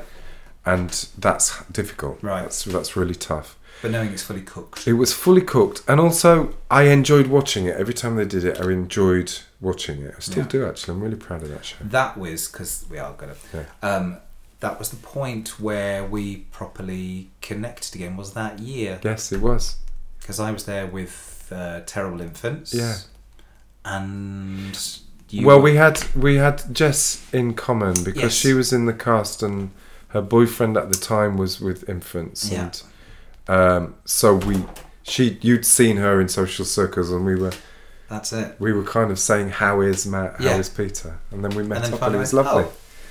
And the years rolled by, and we still talked about cleaning. But however, and then I was writing something, had ideas for something with Greenwich Theatre, and I said we had chats, and I said, would you be able to come and help us with that? And you ended up directing Jennifer Skylark, yes, and the Seagull's Handbook, which was a lovely show, wasn't it? Which was really lovely. And we did it over a year, which was also nice. Yeah. We met up in a little room. We met up in a little room at Greenwich Theatre, and cold nights. There were cold nights, weren't there? In there? Shivering in that room, and then and then it happened. Yeah. And it was quite kind of extraordinary, that show, wasn't it? It was site specific. Yeah. And we chartered a boat to take the audience there. Yeah, the boat on the Thames. Yeah. Wow, yeah. And it was a warehouse basement turned into the inside of a ship. It was very clever. It was. I mean, we were all very clever, weren't we? Didn't we do well? We did really well. It is, and there is a YouTube clip of it, actually, of one of the songs from it, which I think Andrew maybe mentioned, because Andrew was here as a guest. Yes. Terribly Brave Vikings. So anyway, have a look at that on YouTube. But anyway, we've got so much to still discuss, but we are hours and hours down the line. I think this could be another. You may have given me my second 2-part installment. I'm a 2-parter. Yeah, I think you might be. Don't say the time. I know it's quite. But anyway, ladies and gentlemen, I hope, however this is being released, I will decide later that you have enjoyed, and hopefully we'll get Peter back. There is going to be a Christmas special where I'm going to be inviting all my London guests and even some of my Skype guests to all be in the room at the same time. Oh, how lovely. And we will wearing baubles and see how that plays out. We may even have it videoed. But anyway, Peter, thank you so much for joining. It's been a pleasure. Thank you for having me. We've got all the websites, and I will link them to everything on SoundCloud and iTunes. And do join us again. Thank you, Peter. Say goodbye to the world. Goodbye, world.